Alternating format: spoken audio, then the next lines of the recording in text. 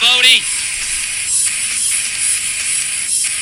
Now we got something started. Lammers brings the hammer. Alright, and we're live with another episode of Shooting the Bull. Guest today, we got Bodee Lammers. Howdy, howdy. And co-host for this podcast today is Bracken White. Thanks for having me. I'm glad to be here. You bet. Shooting the Bull. Let's do introductions real quick. Bodee's a bareback rider. Went to Tarleton with him. Now he's in the professional ranks of World Rodeo. How's it feeling getting out of college, getting rodeo kind of full-time now? Man, it's pretty exciting. Like, initially, I wasn't really sure what I wanted to do. And like the summer of 21 when I graduated, I took off and had a bunch of luck, and I was like, just went north and went to all them big rodeos and had some luck and just had fun doing it. And then that was kind of when I realized, like, heck, I can make a living doing this, and this is what I want to do. So I stuck with it and had some ups and downs last year. You know, got hurt during July, had to go home midway through July and didn't rodeo for 3 months. I had some bulging discs in my neck. Ooh. Yeah, like, so it started over the 4th, actually. We were in St. Paul and had a really good horse.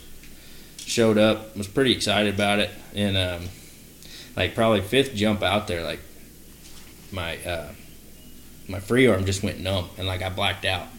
And then came to about 7 seconds and like tried to finish the ride. Jumped off, didn't get off on the pickup man, and I could not get up. Like I couldn't put my hands under myself to get myself up. And I was like, something's weird. That ain't right, you know.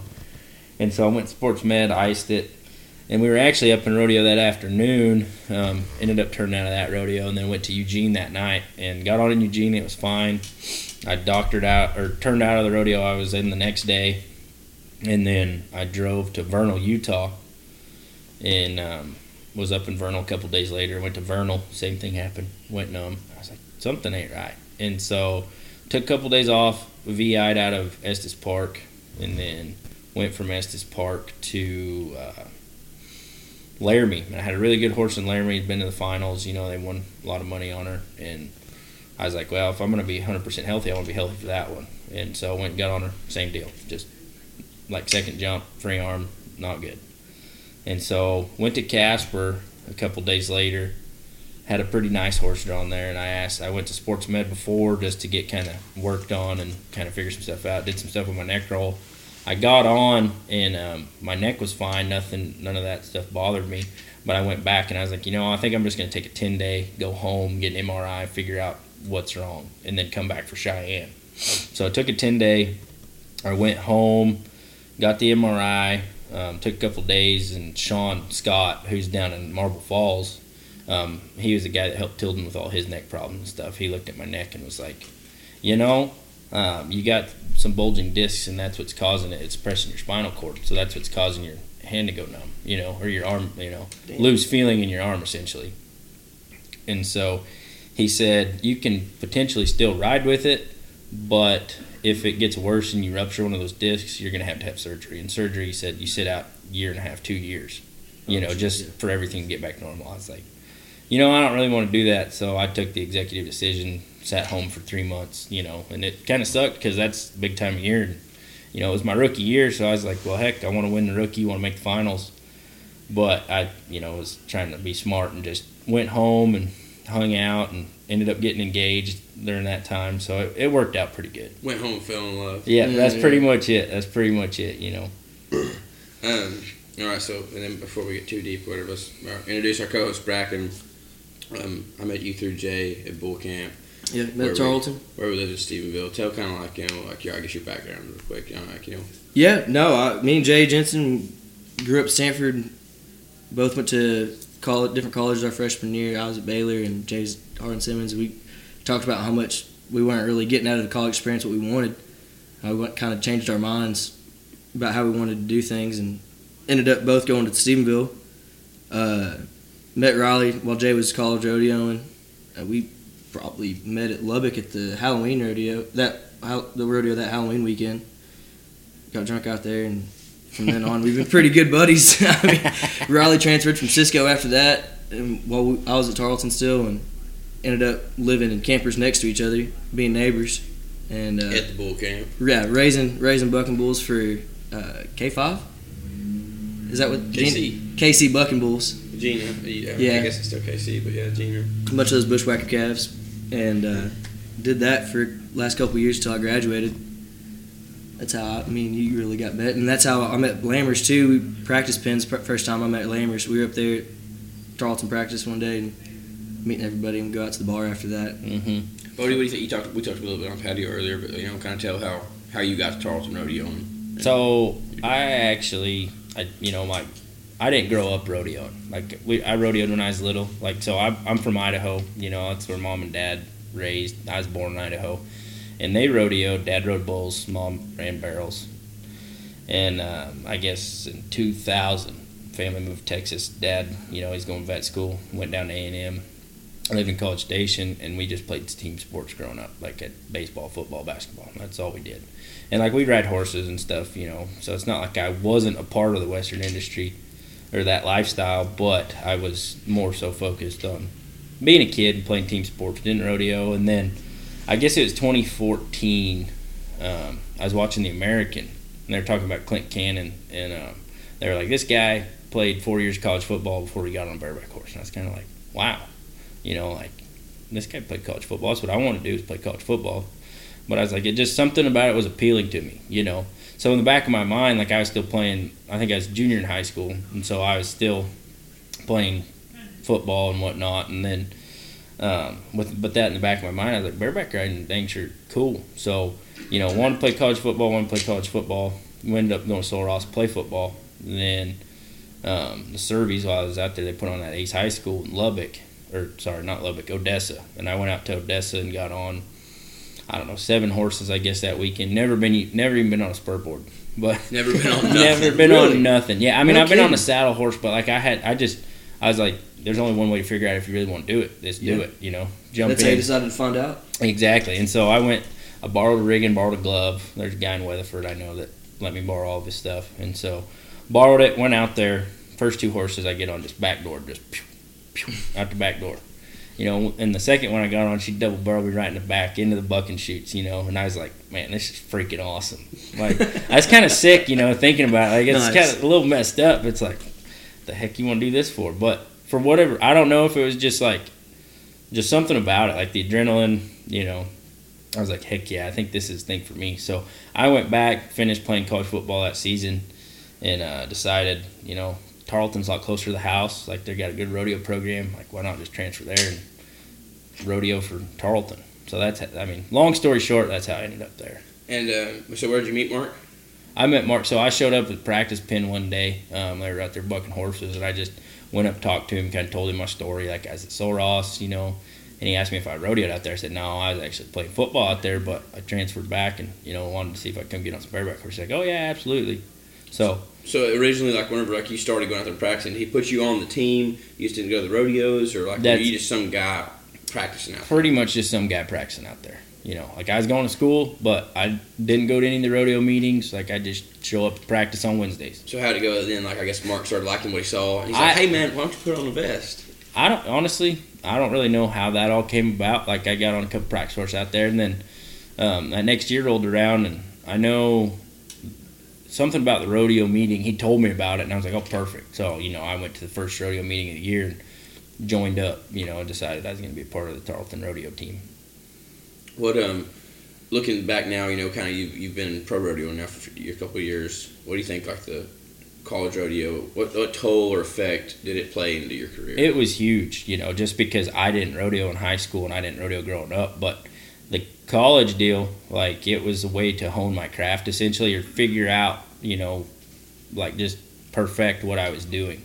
Because when I first started getting on, I had no idea. You got guys and it was cool because I went to school with guys like Cody Lamb, and then Lyndon Woods was there, Tyler Burgess, guys like that really helped me out a lot, and kind of helped me learn the ropes, and and then we started doing on Tuesdays we'd get on the spur board, get on the bucking machine, watch film, and it's they'd help me, tell me things I needed to do and just correct it, and then finally one day it all clicked, and it just has all been down. How much I guess like, or what time do you say like things started clicking for you? Because I remember like it wasn't just Tuesdays. You were spending a lot of time watching film on Spurboard. Yeah. We'd go out and act like hoodlums. Yeah. And you'd always be at the house. Like on your Spurboard. Like you never come out and indulge in those activities. Yeah. I don't know. Like I realized it was something that I wanted to do, and I didn't want to do it and just be average at it. Like be like one of those guys that's like, why is he even still doing it? Like I really wanted to ride bareback horses, and I really wanted to get good at riding bareback horses. Yeah. So I spent a lot of time doing that, just because, like, when you don't know going into it, like never really been on any live animals, it's like you kind of have to figure it out somehow. And I think getting on the Spurboard, watching film, just figuring it out that way. Yeah, the Spurboard it's pretty much just grinding. We talked about the other night, grinding your basics in, but it's a pretty safe way to do it, I'd say. Mm-hmm. Yeah, absolutely. Get a lot of reps in without beating yourself up. Yeah.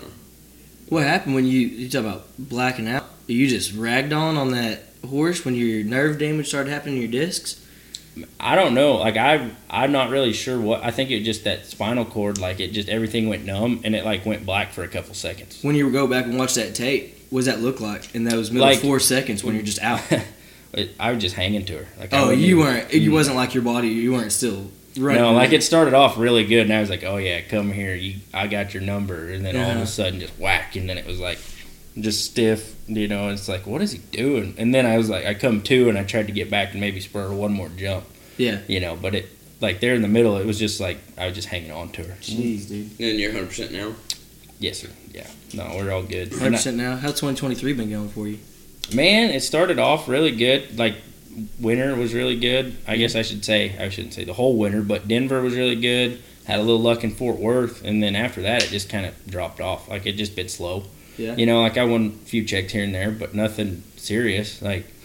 But I haven't drawn all that great. But there's some stuff I needed to tweak in my riding, which was probably a good thing. And I didn't rodeo near as hard this winter as I did last winter, and I think part of that just trying to keep my body healthy, keep my neck 100%. So you had any problems out of your neck? No, knock on wood. I haven't. That's good. So it's been good. But yeah, like I said, tweak some stuff in riding style. And when I went to Red Bluff, actually, it was kind of the first time I felt like I'm back to 100%. Yeah. What happened at Red Bluff? Just I drew a really good horse, and I felt like I made a really good spur ride. So it just get the ball rolling from there. And the month of May will just be circuit rodeoing. But once June rolls around, things are going to heat up, kick off, and be going. So it'll be good. In the thick of it then, huh? Exactly. Yeah. Are you staying up there after Reno, or are you kind of...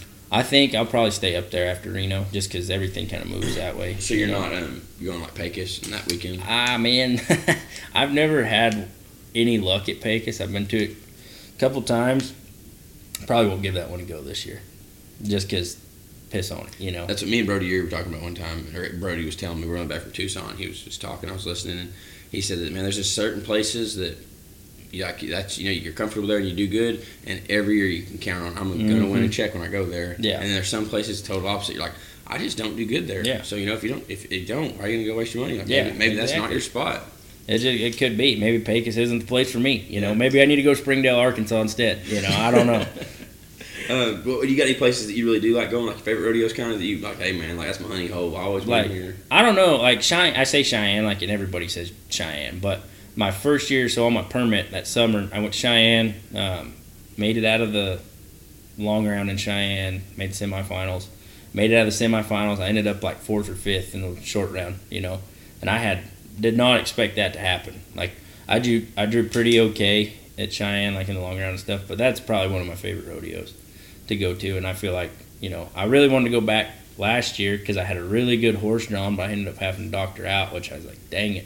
And they ended up being 84.5 or 85 on that horse I had. So I was like, just... Yeah. But like I said, like long term, it's better, Like now you're healthy, you don't have to have that surgery where you lay off, a year or two. Exactly. And it was good, yeah. Overall, it's a lot less bareback riding missed. What kind of PT was it to get your neck going again? Man, so they gave me this traction collar, which it like you put it around your neck. It looks like a neck brace, but you pump it up with air, and it just helps stabilize. It's kind of essentially getting in one of those inversion tables for your back. It's Yeah. essentially the same thing. Like, it just helps align everything and keep it straight, you know. Yeah. And also, I did some research. So I took a supplement. It's called BCP 157. Okay. It's a branch chain peptide. So it's a peptide, and it's produced in your body, like it's produced in your gut. But they, like people, my dad actually, he talked to a guy that was in the armed forces and ended up having like a bunch of damage to like his bicep or something, you know, like, and it pretty much, that guy took injections of it and it helped him with like muscle regrowth and stuff like that. And so I was like, you know, maybe I need to get on something like that just to help with inflammation and just help, you know, because really the main thing, I mean, I think so. Like, I took it, you know, for 2 months, I guess, 2 months, and I didn't do the injection deal. There was a little capsule you put under your tongue, let it dissolve type of deal. But I did that for 2 months, and I mean, I guess I should go get an MRI and see how it looks now to really tell you. But I mean, in my mind, it worked. For sure. You know, you're not having any. Yeah, but in the PT too, like I would do strengthening stuff, like stretching it, and then I ended up buying an iron neck, which is like I've seen some videos of those lately. Yeah, it was a head harness, you know, and you band and you sit there and do your neck exercises like extension, flexion, stuff like that. Yeah. Yeah, I know what you're talking about. Yeah, no, it's I've never talked to anybody that's used one. Really? Well, there's a couple different ones. There's one that's called an iron neck, and it looks like a big old saucer you put around your head, but it's like $500 or something kind of astronomical. Yeah. And that iron neck's only like $80. And Sean Reedy, who's a guy that works for Justin Sports Medicine and does stuff, he's like, man, I'd recommend the iron neck just because it's a heck of a lot cheaper and it's a lot, you know, more convenient and you can do a lot more stuff with it. So I was like, heck yeah. So I bought that, and that was my PT for it. It sounds like the way to go. What do you do, like, as far as like workouts and stuff? I mean, if anybody can see Bodee, anybody's ever seen Bodie's in phenomenal shape. Dude, looks like pretty dang good. Like a little gorilla. Yeah. But like, what do you do? Like, you know, stay tuned up. Like, man, so I get on the sport board a lot. Like when I'm home, like I try to ride the sport board a couple times a day. Like, I mean, usually I'll ride it before I work out. Like, kind of my pre-workout stuff. But I do a lot of CrossFit type exercises just because it's, you know, high volume, high intensity. You know, and two, some of them workouts don't take super long. It's like you only got to take 30 minutes of your day, you know, and then you can go do whatever the heck you want. But and that probably helps a lot, like in your bareback riding, you know, because bareback riding, it's short, high intensity for, you know 10 or 15 seconds probably. Yeah, and I feel like it does correlate, you know, and there's different movements too, like you kind of sub in there, like do stuff to kind of help with your bareback riding. Because for bareback riding, you kind of have the strong core is pretty much the key. I feel like your base of everything. You have to have a strong core in order to ride bareback horses. How much of that 3 months when you were out were you just itching to get back on horses? Oh man, it was like, so I honestly didn't get on Instagram, didn't even watch the Cowboy Channel for like those 3 months just because I was like, I mean, nothing against the guys that are at rodeo, and it's like good for them, like heck yeah, doing well, but it's like I just didn't want to see it because I wasn't a part of it. Knew you couldn't I couldn't do it. Exactly right. So I just, you know, didn't really. I worked out, you know, and I actually spent a lot of time in College Station when my fiance was living down there, so I got to spend a lot of quality time with her, I guess. So it was kind of a blessing in disguise. Yeah, you know, especially now it's going to be lady getting married. Yep. Congratulations. Well, thank you. Mrs. Lammers, yeah. Bodie got engaged the other day. Miss Hammer. You're dang right, yeah. No, hopefully she's excited about it. I know I am. But no, I think it was good. Like those 3 months, kind of sit there and just, it make you crave bareback riding. Make you crave being out on the road and just the whole aspect of rodeoing, you know, because when it's like in a split second, it's taken away from you and you can't do it. Do what you love, you know, you're passionate for. Yeah, it's like an addiction. Like anytime you try to quit, you know, you just... Old Riley over here struggling with getting off the old snuff train. Yeah, I quit the snuff the other day, but... Quit the snuff. It ain't too bad. No. I don't know. These little nicotine pouches I take, they aren't as good, but I mean... I'll hold you over. I don't know, like we're talking about, you know, like whenever I told myself I was going to quit, like that was in print, it was in ink, and I ain't changing it. Yeah. I ain't arguing about it, so as bad as I want it, don't matter, we ain't doing it. So how'd you meet your old lady? So I guess NFR 2020, it was in Texas, COVID deal. Me and my brother and a buddy, we went to the rodeo that night. Decided we was gonna go hang out in the stockyards. You know, just cool, just cowboy stuff. What do they call it? Something alley or Mule Alley is what they call it. But it was just there on Exchange and Exchange. That's that main road that runs right by the Coliseum. Yeah, okay. Yeah. So we went down there and we were standing in line to go to Cadillacs. And we stood in line for a while, and the line wasn't really moving, but the line for Longhorn Saloon right across the road, it was fairly shorter, and it was moving a lot faster, so we noticed... It was just as cold. Yeah, exactly. And we noticed these girls went and got in line over there, so me and my buddy were like, heck, let's go stand in line over there. So my brother stayed in line at Cadillacs, and I was like, well, if this line, we get in before you, just come over here with us, Yes. So me and my buddy, we go get in line behind those girls, and we're standing there, and this bottle, I don't even know where it come from, but it starts rolling down the sidewalk there, and Like a beer bottle? yeah, and the girl in front of us, she picked it up, and I was like, oh, you got the COVID, better watch out. And she turned around, and she said something, I can't even remember what it was something smart, I'm sure. And she introduced herself, said, hi, I'm Sydney Borders, and I was like, hi, I'm Bodee Lammers, and we just got to small talking there, and we ended up going into the bar, and we just kind of BS'd all night, hung out, actually took her on the dance floor a couple times, showed her my moves, and then just kind of hit it off from there and started talking, texting back and forth and whatnot. And then I went down probably January down to College Station to see her, and took her on a date and whatnot, and had a good time. And then it just kind of escalated from there. But real quick, I just want to, like earlier you said, growing up you played all the sports.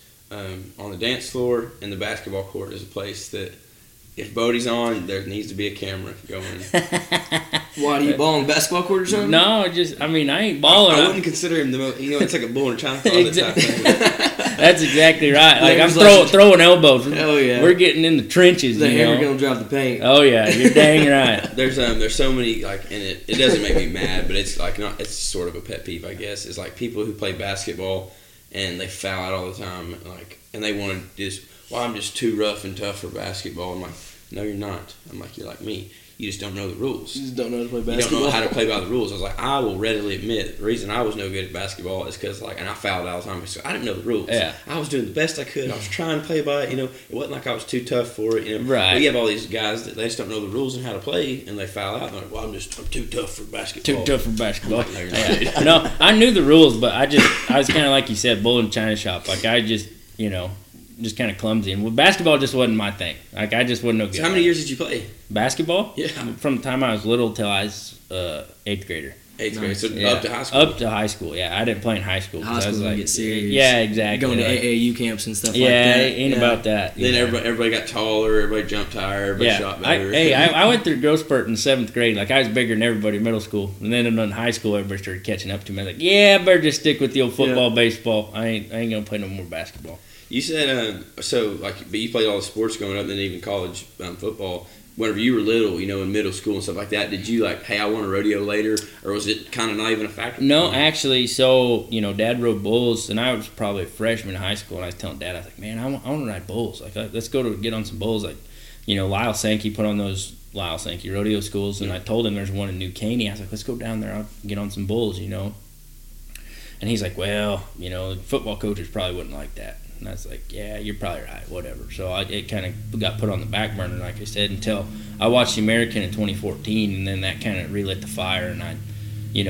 even looking at colleges for rodeo, that's kind of how I ended up at Sol Ross. Like, I went on visits to school in Arkansas, school in Tennessee, had a couple walk-on spots for D1 schools. But I was like, man, if I go there, I dang sure ain't going to be a part of rodeo. Like, it's not even anywhere near here.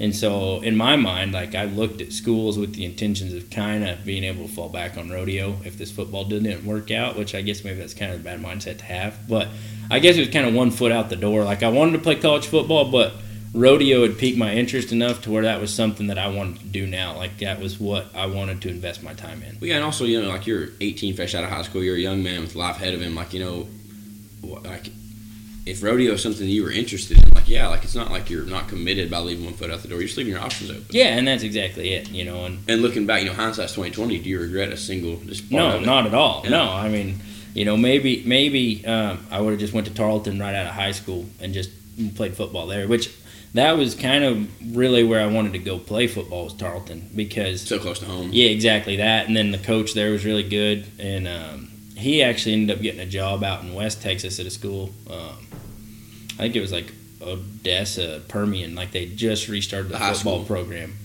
Yeah. And I just was like, yeah, I didn't really want to go there and play. But Tarleton would have been Wait, cool. Odessa Permian, the college? Yeah, like Odessa Permian Basin. Odessa. Basin. Oh, okay. Like OTPB, I think is what Yeah, the I thought you college were talking was. about Odessa Permian. I was like, that's like, Friday Night Lights, the high Yeah, school. well, And I was think like, that's where that college played because they just restarted their football program, so they didn't have a football field, so they played at, Ratliff Stadium, like Friday Night Lights type deal. I was thinking Permian and Odessa Cooper. Oh, yeah.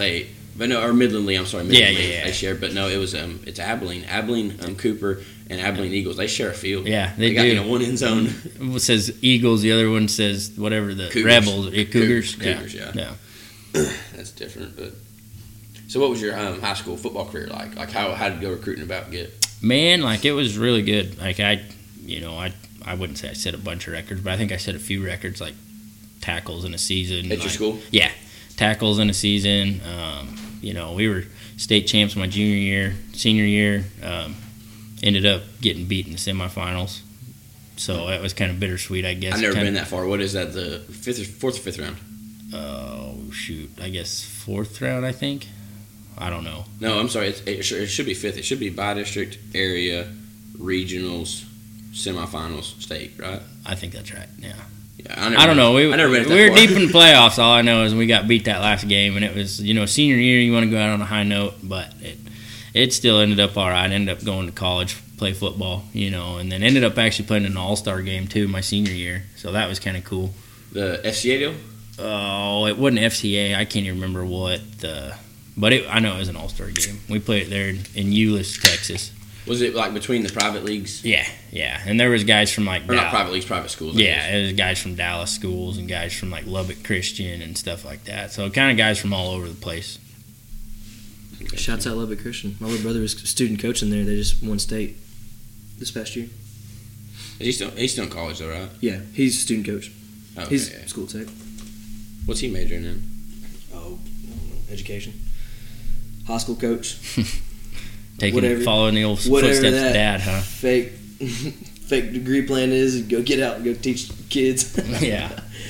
What? Coach football. So what did you get your degree in? So I actually got 2 degrees. I got a master's and a bachelor's. I got my bachelor's in animal science production, and then my master's in ag business. And what field were you kind of looking at when you chose that? So when I went to Tarleton, I was actually pre-vet because my dad's a vet, and I didn't necessarily want to be a vet, but I didn't know what else I wanted to do. I knew animal science was what I wanted to go down, but wasn't exactly sure what I wanted to do after college. Thought maybe vet school was for me, but ended up transferring to Tarleton and took a couple classes, took that old like organic chemistry and decided, I was like, this chemistry stuff is tough. Like I like it all right, but vet school was not necessarily something that was I really wanted to do inside.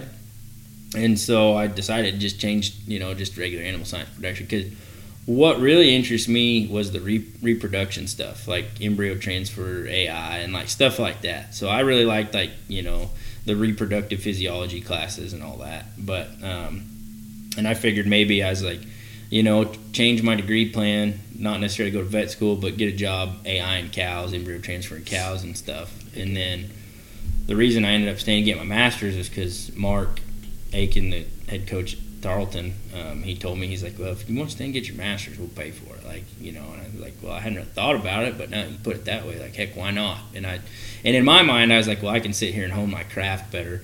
2 more years of college rodeos under my belt and get 1 more practice horses and just kind of figure out the ropes a little bit more before I take off and have to go get a real job and, actually go pro rodeo for a living. Yeah, and that's what I noticed. It was a big change because I knew you before, but I think, not when I was going to Cisco, but I think my first year at Tarleton was when you started your master's program. Yeah, I'm pretty sure it was. Like I said, I remember seeing you before when I was at Cisco, and the 2 years or the year and a half or whatever it was you spent on your master's, your bareback riding really did. It started catching gears and taking off, because like whenever I was at Cisco, you were a decent to average bareback rider, Right, yeah, and then literally yeah. like you just like once I got there, kind of that master's deal started. You could really see you grabbing extra levels, and I think it worked out great because, like I said, you might not have been ready. Yeah, and that's exactly right. Not that you weren't ready for pro, but you couldn't compete. Yeah, no, dang sure at the level you are now. If you'd have left that first, and you're 100% right, and I think that just goes back to being able to get on practice horses and having that steady practice every week, where you get on spur board bucking machine, and then you go, get on practice horses, watch film, and then college rodeoing on the weekend. Like, yeah, so that, I guess, like my last 2 seasons, I wasn't really pro. Like, I'd go to some circuit rodeos here and there, like, but my main deal was college rodeo. Like, I want to focus on making college finals. So I would go, during the week, get on practice horses, and then go college rodeos on the weekends. Maybe go to one pro rodeo, maybe an amateur rodeo, like if you could. If it was open and yeah, available. exactly. If you could sneak away from college rodeo and go. And that, I think the main thing that made the big difference was practice horses, just getting on all the time. Yeah. Is it because of the practice horses that Tarleton's got, or maybe just got a so? good Like, pin? they got an okay pin. Like, heck, you get on the same horses every couple weeks. Like, same, 5 horses you've been on 100 times. Like, go out there and have the same trip. But it just numbers. Being able to feel an animal and match it jump for jump and do what it does. What's the repetition? Exactly. Kinda, exactly. Just drilling the basics in. Yeah, and steady practice too. And 2, at that time, I think Steiner's. Like, I'd go over there. Like, we'd practice. I'd go get on practice horses at Steiner's on Tuesdays. Usually go get on during the college practice Wednesdays, college rodeo Thursday. Maybe go to pro rodeo Friday. Come back for a short round on Saturday. So I was getting on probably 6 horses a week. Just in practice and college rodeos alone. So I think that's probably what made more difference than anything. Getting on a bunch. Mm-hmm. Yeah, exactly. And it's like, they always say when you first start out, it's like you just got to get on. But I think once you're to that level where you've been on enough, you get on and can actually slow it down and feel it for what you want to do on that horse, and then it just it helps everything click. So you feel like that's kind of how it works? Does it go from just getting on to like getting on with intention, and then getting on to ride and be good good points, everything's perfect? Is that kind of the progression that it makes?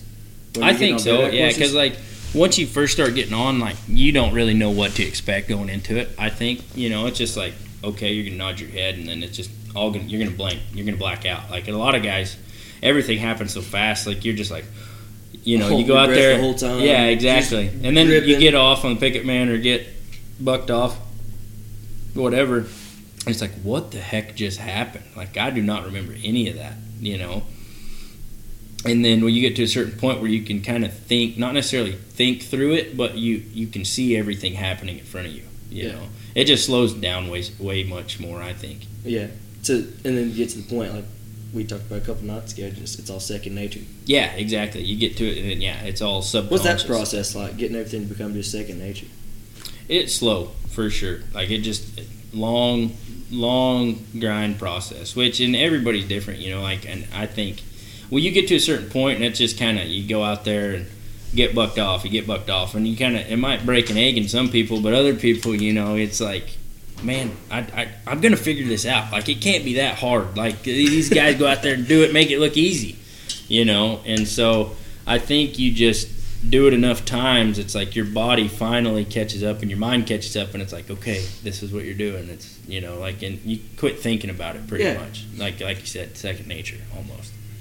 Is that a lot of film time? Do you spend a lot of time sitting down and watching old bareback riding and stuff? I used to. I don't do it as much anymore, like as much as I should probably. And I don't even necessarily watch videos of myself. I just watch old NFR tapes. Like, I get on there and watch like early 2000s tapes, or like go back and watch like 2012, 2015, 2019, stuff like that. We split a 24-pack, stayed up till 6 o'clock in the morning watching old NFR tapes before. Oh yeah, that was back in them good old days, back when we were in Tarleton. Yeah, you'd come over and we'd just sit there and drink some beers and watch old NFR tapes. I did that a lot, believe it or not. Like, I don't know. And back to what Riley said, like there were some nights, like after practice or whatever, them guys go out to the bars, and like for me, like I'd go out to the bars every now and again, but I probably wasn't a regular like them other guys were. So I just go out and I go home and go watch a film, go watch old NFR reruns and just think about bareback riding. Did that help you find a style that fit you better? I think so. And two, like I still try to tweak my style to this day. What would you say your style is right now?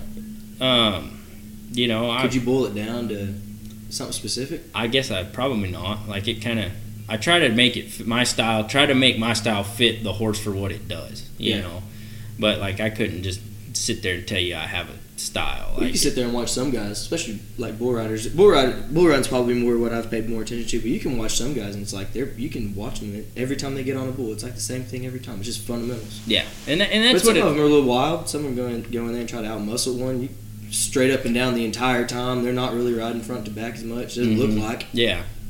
And that's the thing, too, is like you got some guys that, you try to outstout an animal. You ain't going to outstout a dang bucking bull or bucking horse, you know. And that all comes off technique, you know. And starting out, like, you kind of don't really have any technique at all. You're just trying to figure out the basics. But once you get the basics figured out, then you can kind of tweak your riding style to fit how you want it to, you know. I've had fun watching y'all. Y'all are a hell of a lot different riders than y'all were when we first started hanging out. Yeah, absolutely. No, you're 100% right. Full-on professionals. I mean, we get on PRCA, look up stats, check up on y'all, see all y'all's numbers and stuff. When we were in college, it's like, well, you were talking this about 6 week in a row, I've been bucked off. You were talking about your style, like trying to fit the horse for what it does. Is that something like you think you'll eventually like get past, or is that something you're trying to stay with? Because you think about it, like if you do everything perfect, every horse is going to fit you. Yeah, and that's exactly it. Like you got to make every horse fit your style, or not make every horse fit your style, but make your style fit every horse. Because every horse is different. Like you got some horses that'll go out there, bail in the air really high, get all this hang time and kick, and it's like then you can really just get all the really get all the exposure in the world, you know, and straight leg them pretty much, and you know. Versus you get on like an 18-point horse that goes out there and is low to the ground and choppy. Yeah, really short. You kind of have to. You can't get near as much exposure. It's just up and down, you know. But right now, like where your level's at, your style, like what horses fit you the best? Like what horses do you like? You like not only like their bucking style, but like the way they're built. Like you like them short, stocky horses, or tall, lanky horses. I really just me personally, I like big horses, like big filled out horses, like. Versus you should go to some rodeos, you draw like a 900-pound horse, and it's like, God dang, you know. It's like I'm kind of a bigger guy, so that might play into it a little bit, you know. But I can tell you 9 times out of 10, like smaller horses, like it seems like when they buck, it feels like it's a lot harder than something that's big, you know, and doesn't float in the air as much. Like look at Colin Pickett's pinna horses, for example. Like he has a bunch of large farm animals, and then they usually will bail up in the air and get a lot of hang time and kick, and it's like, wow, that sucker weighed 1,500 pounds, but like felt like a big marshmallow. Versus you go to, you know, rodeo in Florida where all their horses weigh 900 pounds, you can get on them and it feels like a dang jackhammer, you know. But or go ahead. Well, I was saying, like, for my style, I like big horses that like to hang in the air and float just because that fits my style. And, like, I need, you know, there's some stuff I need to tweak in it just to fit, like, them small horses that are lower to the ground. And you can't get as much exposure. You can't rip them all the way to the handle, you know. You just kind of short stroke them and just beat them to the front end, and that takes all the power away from them. Yeah, and like I said, like if you're on the, you know, the bigger horses where you can get that exposure, that's first off going to up your score. Yeah, exactly. Make more money. Exactly. Yeah, it looks cool, you know.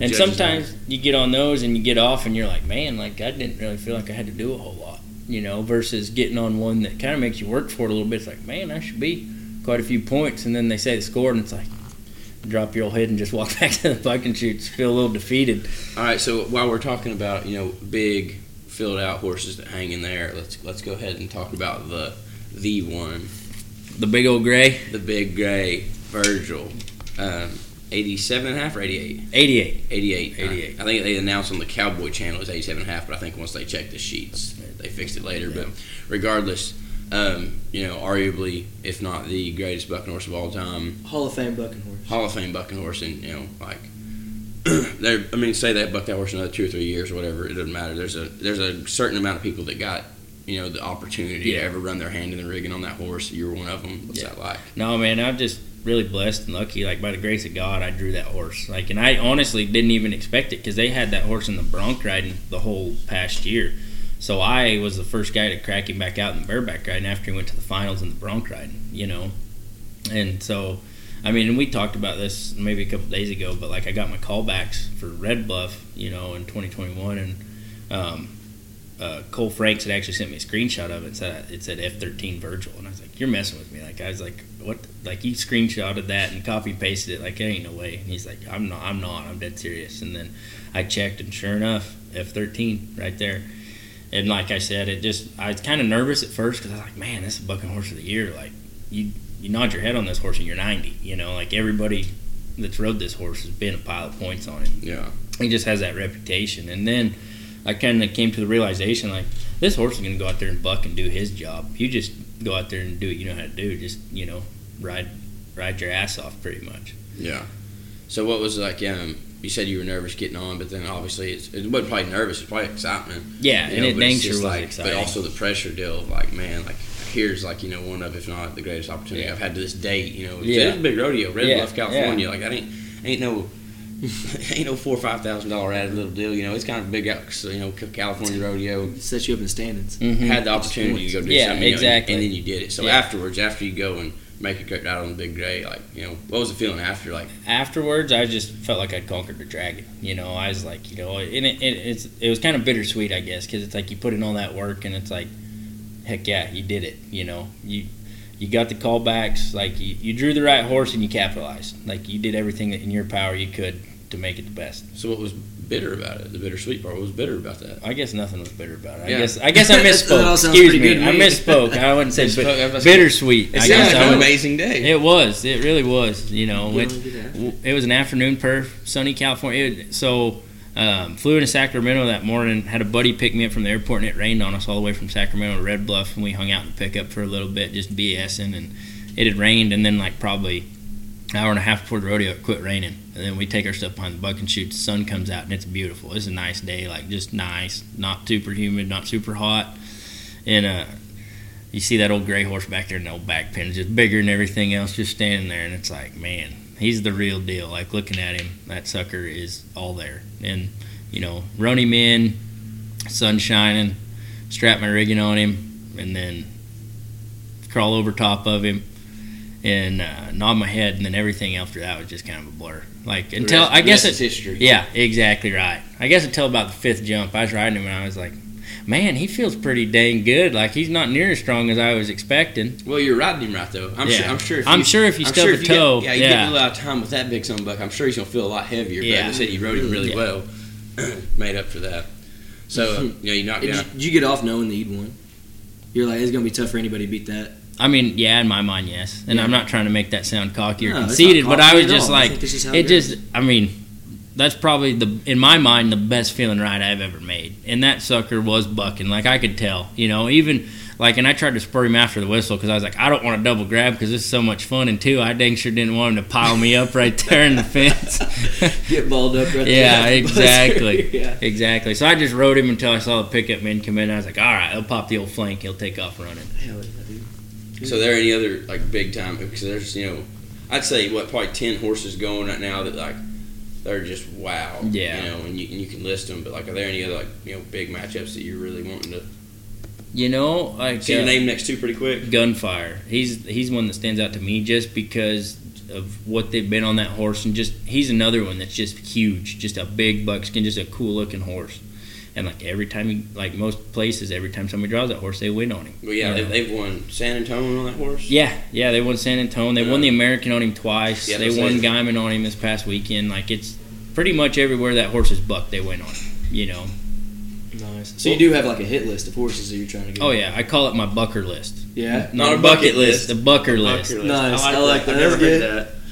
And I guess I got to give Bodee Lammers a shout out on that one because he has his bucker list, and I kind of stole that from him. I'm like, I like that bucker list. You know, it's fitting. I've never heard that before. So what's top 5? Let's say on top 5 bucker list. Gunfire is probably number 1. I'd say Nightcrawler of Pickett's is up there too. Top notch of Pickett's. Nightcrawler, is that the black blaze face thing? He's a bay horse. Bay horse. Yeah. Is there a black blaze face that Pickett's got? I think maybe some white stalks. Good sucker. I'm sure they do. I just can't think of him right now. He's not on the bucker list. No. He ain't on the bucker list. Where's Burgess sit on your bucker list? Oh, probably. That's 1. Yeah, that's damn sure number 1. Gunfire would be, just because like getting on that horse again would just be awesome. And it was kind of funny last year in St. Paul, whenever I had my neck deal flare up on me, Tim Murphy, guy I was traveling with, he drew Virgil in St. Paul. And I was like, man, I was 2 away from that sucker. I was like, you lucky dog, but I could have drawn him again in St. Paul. How did you end up doing on him? I can't remember, to be honest with you. I don't. I just Yeah. the rest of that day was a blur for me. After what happened, I just wanted to forget all about it. You know? Yes. No, yeah. So who else is on the Bucker list? You know, like I said earlier, gunfire top notch. Virgil's dang sure on there. But I got a special place for old Good Time Charlie of Pete Cars. He, the first horse I think I was over 85 points on ever was him. And that horse has been in the TV pin at the finals, I don't know, I think they said 15 times. Horse is 20 years old this year, but still, you know, one of the best horses to get on. Like, he's dang sure maybe lost a step, but he's also 15 years older. Yeah, he is old, but still good, you know. I think I drew that horse in Weatherford in 2021 and was 88.5 on him. But he's got a special place in my heart. I remember that ride. And I remember I got off him and had some mane in my row, so I kept that mane. I put it in a little Ziploc bag and wrote "Good Time Charlie." That's 20, cool. 21. That's cool, dude. One day, like Man Cave, have it on the wall. Yeah, frame exactly, it or something. That'd exactly. Be cool. Because the same deal with Virgil. Like, there's only so many people that are gonna like have an opportunity to get on this horse, make a good ride on this horse, and like. Good Time Charlie, he's another Hall of Fame horse. Oh yeah, absolutely. Yeah, absolutely. Who do you think's got the best set of horses going down the road? The best set, I would say Cullen Pickett for sure, because those are your favorite horses to get on. Yeah, and just because his pin's so even, you show up to a Cullen Pickett rodeo and you know they're all big bay horses. Maybe he might have a paint in there, but they're all going to buck, and everybody's got a chance to win. You know. That's what I seen. I forgot where it was. It was somewhere over there, just east of 35 in East Texas. But either way, it was like $1,500, $2,000 at the rodeo, but it was like. And that far horses out. Yeah. Like was it Buffalo, Texas, maybe? I think so. Yeah. And they got it in September? Yeah. At the end of September? Yeah. Buffalo. And I think it was actually counted towards the new year. It was that late. But yeah. I saw that and I was like, this is like, I mean, of course, there ain't much money at it, but this is ridiculous. Yeah.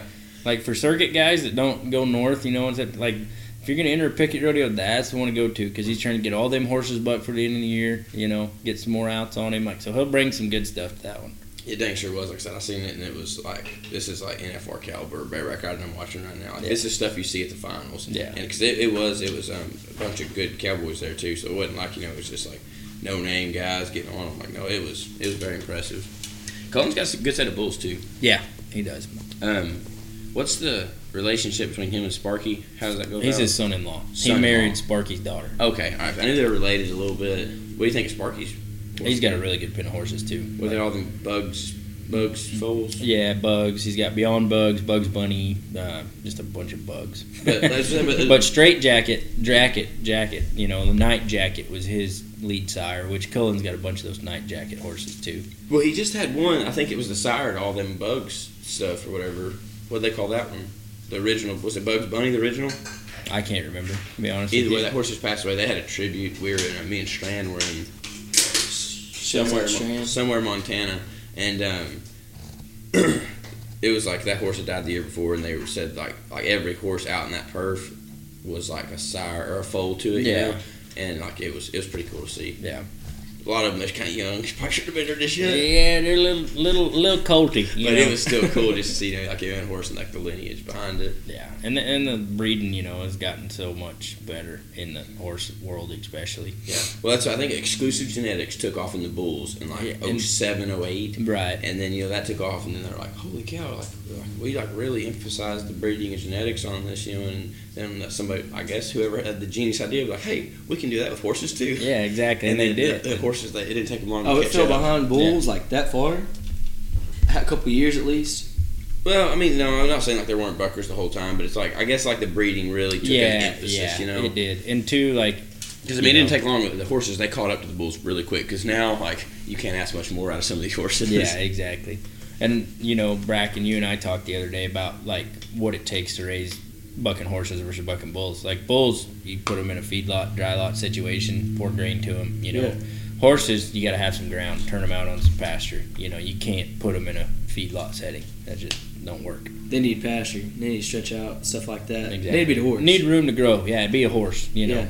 Feeds like, you but they also have a lot sensitive stomachs than bulls. Yeah, they do, and you can't just pour grain to them. You know? So you got to have them on some sort of hay, grass. You know. So like I said, they might not be able to take that high. I don't know what you call it. Concentrate, protein, whatever you call it. But that feed they got some of them bulls on, like bovine shouldn't look that way sometimes.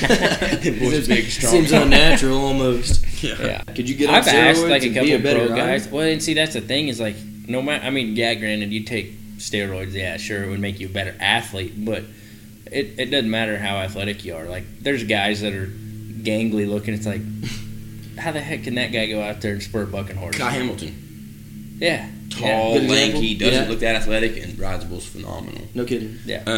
But I think the steroids do. I was talking to Brad Bettis. He's a physical therapist in Comanche. That's where I go for my PT and stuff. And I was talking to him. I was going through it. I was on kind of a cold spell. Wasn't doing no good. And I was like, man, I got to change. I was like, shit, Brad. I was like, do I need to get on steroids? I was like, obviously that's not good. It's not ideal. But I was like, man, if it helped me ride bulls better, I'm not scared. Yeah, absolutely. And he was like, anything to give you an edge. He told me, like, no. He's like, you don't want to do that. And we got to talking about it. He said it makes your tendons kind of weak. It compromises your tendons. Right. Yeah. And while you might have a big muscle that will help you, you're putting that much strain on weakened tendons, and like especially rough stock. From your knees to elbows, all your main joints, like you're putting them in a bind, and you kind of need some stout tendons. Yeah, absolutely. And that's what we're talking about. He's like, no, you don't want to do that because if you weaken those tendons with bigger muscles, like it's not going to last. Yeah, you might do better for 3 weeks while you're on it, but like you said, those tendons start wearing down. So overall, like longevity wise, overall. So what is it? What's if it's not steroids and being physically fit? What is it that makes you such a better rider? I mean, is it that mental game? Yeah, dude, mental game. Like we've been talking this whole since Sunday, since the rehearsal dinner. Like we've been talking 3 days now. Yeah, it's all between your ears. You know, like how'd you get that edge mentally? What'd you do? Man, and I still struggle with it to this day. Like How do you build that? And I think everybody that's an athlete at an elite level or a high level, a professional athlete, whatever sport, you deal with mental struggles, and like that 3 months I was hurt, like I took some time and I did a lot of mental training, quote unquote, I guess. I just read some books, like I read David Goggins' book that Can't Hurt Me, and do you feel like that ties into rodeo or ties into just your personal development? Both, I would say, but it goes back to like your self-image, then they always say the three things, like conscious, subconscious, self-image, that's what makes you who you are and controls what you do while you're on the back of said animal, bull, bareback horse, saddle bronc horse, whatever it may be, You open up your own possibilities for yourself. Exactly. What do you think you're capable of? Yeah, and it's like, what are you capable of? Why are you not doing what you want to do? And it's because you've set these limitations for yourself beforehand, not intentionally, but just by, what's going on around you. Then that's what makes you who you are. But how you talk to yourself. In your brain. And that's exactly it. And you can change the way that you can dang sure change your mindset and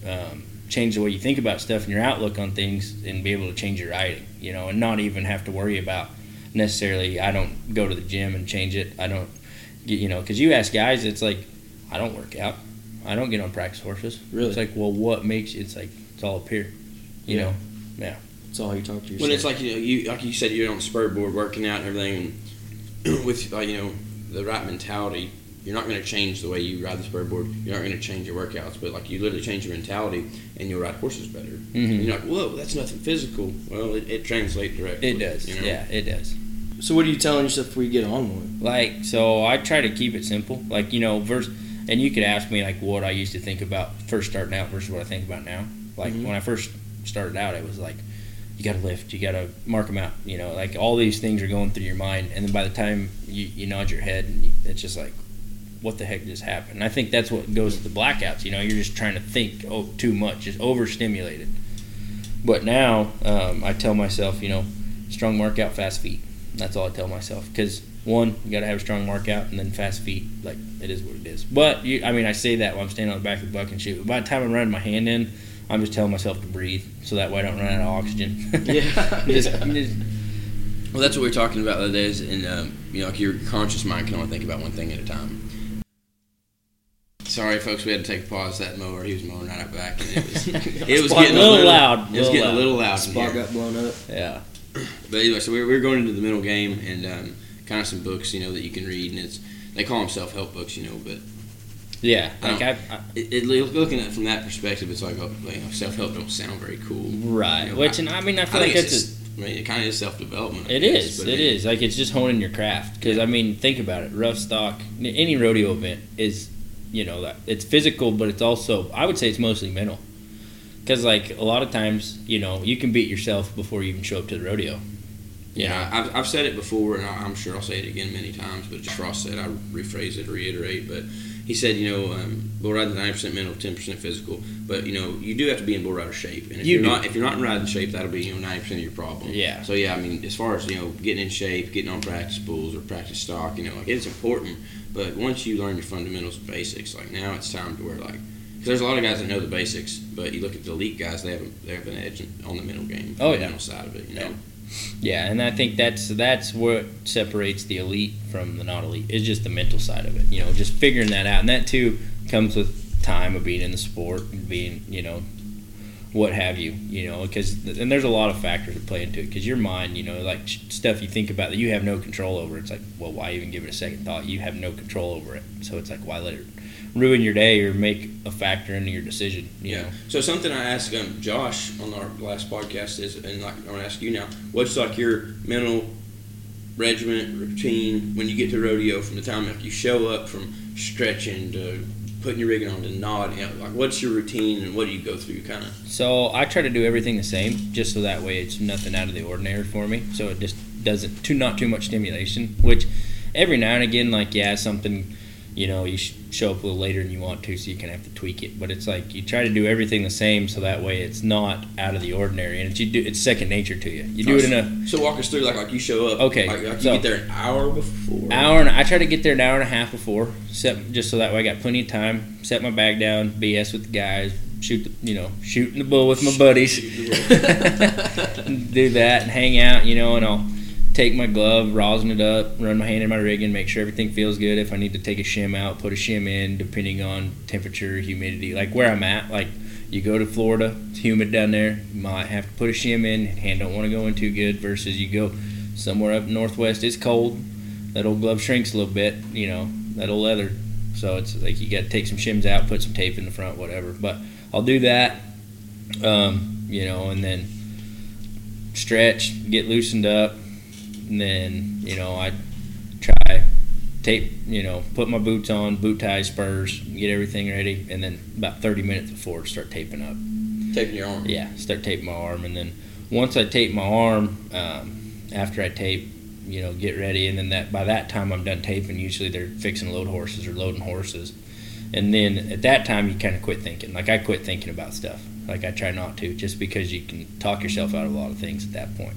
And at that point, you're there to have fun. Like you go to a rodeo to have fun, not to think about what you need to do. You should put in the work during the week and know that you are prepared mentally and physically for the task at hand and what's about to happen. It's kind of like the skills you show up with is what you got. You ain't going to learn something, like we said the other night. You ain't going to learn something new at the rodeo, And if you do, it's a lot. If you could, I guess it'd be a lot to process. Yeah, a lot to take in a short amount of time. Exactly. And is it just early on when you're learning, going to your first rodeos, when you're learning stuff at the rodeo? After that, it's. I wouldn't necessarily learn it at the rodeo, but it's a lot to take in. Like it's a lot of stimulation, because it's like processing stuff. Man, they're playing music. The smells, the crowd, the announcers getting ready. They're doing mic tests. They're dragging the arena. Like just. You take it all in, and you don't know what to expect. But once you've been there enough times, it's just it's like just another day at the office. Yeah. When you're coming up first, you're gripping the steering wheel, listening to hardcore metal. Yeah, exactly. You're like, I'm ready. I'm on the way there. I'm gonna murder this horse. Yeah, exactly. But now it's like, man, I listen to a lot of podcasts driving rodeos. Like just that or like good feel good music. Just like upbeat stuff. It's like. Yeah. We're just going to have fun, just vibing. It's a good time. Yeah, and that's exactly it, Lawnmower's back. He ain't going to cut us no slack, that's for dang sure. Grass has got to get cut. Yeah. I know he's got a job to do, but man. We're working. We're working right now. We're on the clock. Yeah, exactly. So when did you start seeing drastic increases in your mental game? Drastic increases? Because like I said, like I talked about earlier, like when I was at Cisco, to when I was at Tarleton, your physical, like as far as in the arena, which it might have been in the mental game too. I wasn't involved in that part of it. Right. But like I said, you could see it, playing out in the arena. Yeah. Way different for you in the span of, And I would from a year's time, it was a totally different bareback rider. And I would say probably about that same time, like it might have made a difference, but really I think everything just happened so fast, like everything started clicking. And I wasn't really thinking about it. Like I was just going out there and doing it, just having fun, living in the moment type of deal. But now, like once I had those 3 months off, I started kind of getting more in touch with my mental game, like thinking about a lot more stuff. And like, granted, I'm older, I guess maybe that plays, like as you mature, you think about a lot more stuff. I don't know. But because there was a while, like I would just kind of overthink stuff sometimes, I think, And so like the 3 months I was hurt, like I tried to read, like I said, I read that David Goggins book. I read Mind Gym. I've heard of that one. What do you think about that? It's pretty good. I liked it. It's a mental health book. Which, and granted, I've read like recently. I've probably read 3 books that were like Darren Donnelly was the author, and one was Think Like a Warrior. That was one. A Mental Game: Winning the War Within Your Mind was in another. And I've heard of that one too. The 7 Fears that define yourself, or victory, something like that. It was like Faith Over Fear. Was that what that one talked about? Was that kind of Christian-based book? It was a little bit, for sure. Yeah. That's and neat. It talked about like there's 7 fears that everybody has inside of them, and it's like you kind of have to decide whether you're gonna let the fear take over you, or whether you're gonna put your faith in God and let that lead you. Yeah, I like that. That's cool. Yeah. So what's your kind of like relationship like with the Lord in relation to your bareback riding? Yeah, I guess. What do you expect from Him? What do you hope from Him? I'm probably not a good of a Christian as I should be. Like I go to church on Sundays, and I try to read the Bible when I can, but a lot. I would say I pray a lot. Like before I get on every time, I pray. And I'm not praying to win, just praying to do my best and keep me safe. Like that's the main thing I think. Because there's a quote that I've heard. I can't remember who said it, but it's like you do your best and let God do the rest. And that's all you can do. Because He's in control. He's got control of everything, and He's got control of the outcome. You just take care of the process and go out there and do your thing. Like you're putting in the work during the week, and you go to the rodeo to have fun. If it's in the cards to win, you win. If not, then He's got a plan for you. Do you think that calms your nerves a little bit? I think so. Yeah, for sure. Absolutely. Because there's a higher power up there that has control over everything, and you're just going through the process. Now it's just up to you to do your thing. Mm-hmm. Yeah, all that practice you put on spur board time. Exactly. God put that horse by your name for a reason. He's not going to give you more than you can handle. So it's like there's a reason He thinks you can ride that said horse on that day. How would you say that you proved that to yourself a little bit by getting on Virgil that day? Yeah, no, I would say that for sure. Is that one of those points where you're like, and I can't take credit for the draw or anything like that because I have no control over it. I feel like there's God. He's the one that's in control, and He let that horse on that, for whatever reason, that draw be by my name on that day. Heck yeah, it's gonna keep happening. Oh yeah, you're absolutely. Gonna keep getting on horses. It's gonna keep happening. Yeah, that's getting into the power of positive thinking. Hell yeah. Law of attraction. Yeah, you're dang right. Is that what's the kind of like? Do you have like when you set your goals and stuff? Did you set kind of like a time frame on, like what you want to accomplish and when, or is it just like, hey, I have my end goals and I don't care if it takes 50 years or 6 months, I want to get to that point. I don't necessarily have a time frame on them, just because it's like when you set a time frame for yourself, you're kind of constrained. You're like, if you don't accomplish it in that time, it introduces pressure to the situation. Exactly. So it's like I set this goal, like, okay, I'm going to qualify for the NFR, and whether that be this year or 3 years from now, then so be it. I made it. I accomplished that goal. Yeah, we talked about the other night, talking about when failure happens. If you didn't fail nothing, it's not like you just hadn't accomplished it yet. Yeah, exactly. And you only fail if you quit. Like if you don't quit, you're still in it. You're still doing it. You're just working towards that goal still. It just isn't a setback, and just go back to the old drawing board. Heck yeah. Reevaluate some stuff. Just hadn't happened yet. Yeah, and that's exactly right. That's right. All right, boys. Well, we've been going for a little over an hour. We're gonna wrap things up pretty quick before we go. Any final questions for Bodee? Man, dude, no, we're talking it up. Bodee Lammers, he's after it. He's in it to win it. I'm excited to watch him. I keep up with Bodee a lot. Vicariously, usually through Riley Harris. Riley Harris kind of keeps the group tied together. I usually have to call Riley, ask how Bodie's doing. Because you seen him on the phone earlier, how he answers the phone. I see Bodee. Hey, So you got to call Riley. That's right. Depends on who's calling me. Depends on who's calling. Depends on who's calling. If old Bracken calls me, I'm like, oh heck, I ain't talked to Gotta Bracken get in a this while. one. Exactly. I try not to overstay my welcome. So what's You're dang right. So where are you going next? Kind of like where can people keep up with you? So I guess next week will be circuit rodeo. Pretty much month of May will be circuit rodeo down in Texas, and then June we're gonna start kind of branching out a little bit, go to Arkansas a little bit, and go up to the Riggin Rally in Montana, and then they'll have like some extreme bareback bronc riding. They'll have one in Fallon, Nevada, and then Reno will start in Nevada, and then once the summer kind of kicks off, we're just going north. Full chaos at that point. Dang right, kind of Staying at anywhere and everywhere, just the I'm excited. planes, trains, automobiles type of deal. Dude, I'm pumped for you. Well, I'm thank very you. excited. Yeah, no, I'm very excited for this. This is an exciting time, I think. Between here and October, it's gonna be a good time. Yeah, for sure. And then you guys can find Bodee on Facebook, and his Instagram is Lammerhammer, or just Instagram, Facebook, Google, whatever you're gonna do. Google Bodee Lammers, you'll find him. And just stay tuned into the Cowboy Channel.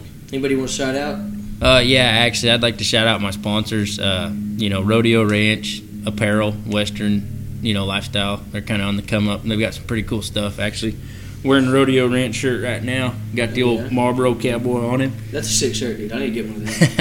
Heck, I can get you one. I know exactly where you get it. No, give your sponsor some money, make him buy it. I'll buy it. If anybody's giving my buddy Bodee some money, I'll support them. But yeah, Rodeo Ranch, Tez's Frio. They're another, kind of, they sell hats and stuff. Nice. That was the company my buddy started, I guess, a couple years ago. And then Peak Performance Equine Hospital.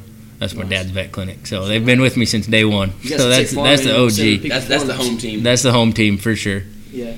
Sick animals. Peak Performance, fix them up. Exactly. If anybody, and they got small animal too, so you got a dog or a cat out there and need looked at, they'll do it. Get your animals spayed and neutered. Exactly.